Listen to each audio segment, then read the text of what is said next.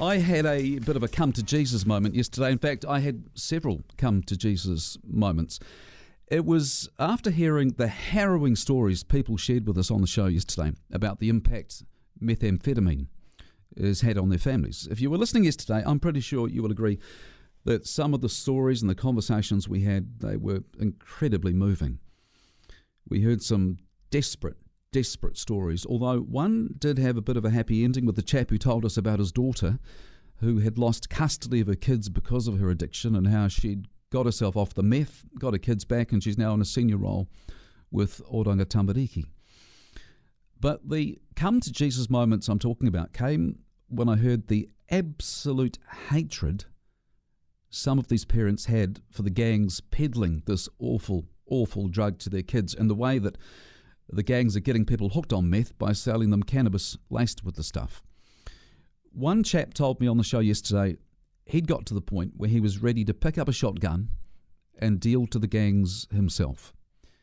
And we heard stories about punch-ups with gang members in driveways after they'd turned up demanding money. Just terrible stuff. And so when the government made the announcement yesterday afternoon that it's going to crack down on the so-called ill-gotten gains of gang members, my cynicism about this sort of thing disappeared. And I thought about those people I'd spoken to yesterday, and I thought to myself, about bloody time. Then seeing the footage on the TV news last night, which was nothing new, we've seen it all before, but seeing the pictures of the gold-plated motorbikes, I thought about the real-life stories we'd heard yesterday, and I was sickened seeing these gang members flaunting their so-called wealth, effectively rubbing the faces of the people we heard from yesterday in the dirt. These gangs are ruining lives here in Canterbury. They're ruining lives up and down the country. And they have the gall to hold up that misery as some sort of badge of honour with the flash cars and the motorbikes and everything else they spend their dirty money on. Again, it's nothing new. You've seen all this. I've seen all this. We've known about it for ages. But when you talk to people whose lives have been ripped apart by these gangs, well, I'll tell you what, there is no other way to say it, but they are absolute swines, aren't they? So the gist of what the government's doing is it's expanding the powers of the Criminal Proceeds Recovery Act so that someone who isn't necessarily a gang member, but is what's called an associate, they'll have to prove to the courts that any flash stuff they've got was funded and purchased legitimately.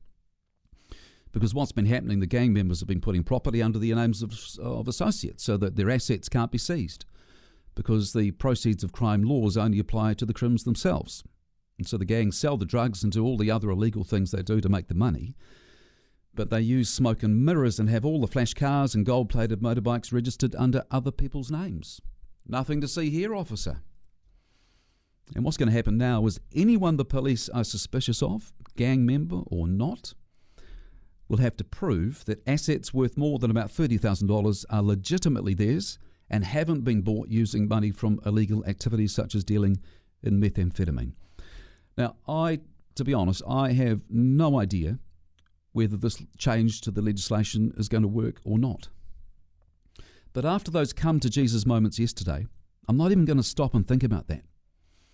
Because I say, just do it. Give it a go. Because doing nothing is not an option anymore, in my view. And I don't think I would necessarily be saying that today if I hadn't heard those terribly sad stories yesterday about what methamphetamine is doing to people's kids here in Canterbury. And if I hadn't heard the hatred that came through in those calls towards the gangs. So that's why, as far as I'm concerned, these legislation changes can't come quick enough.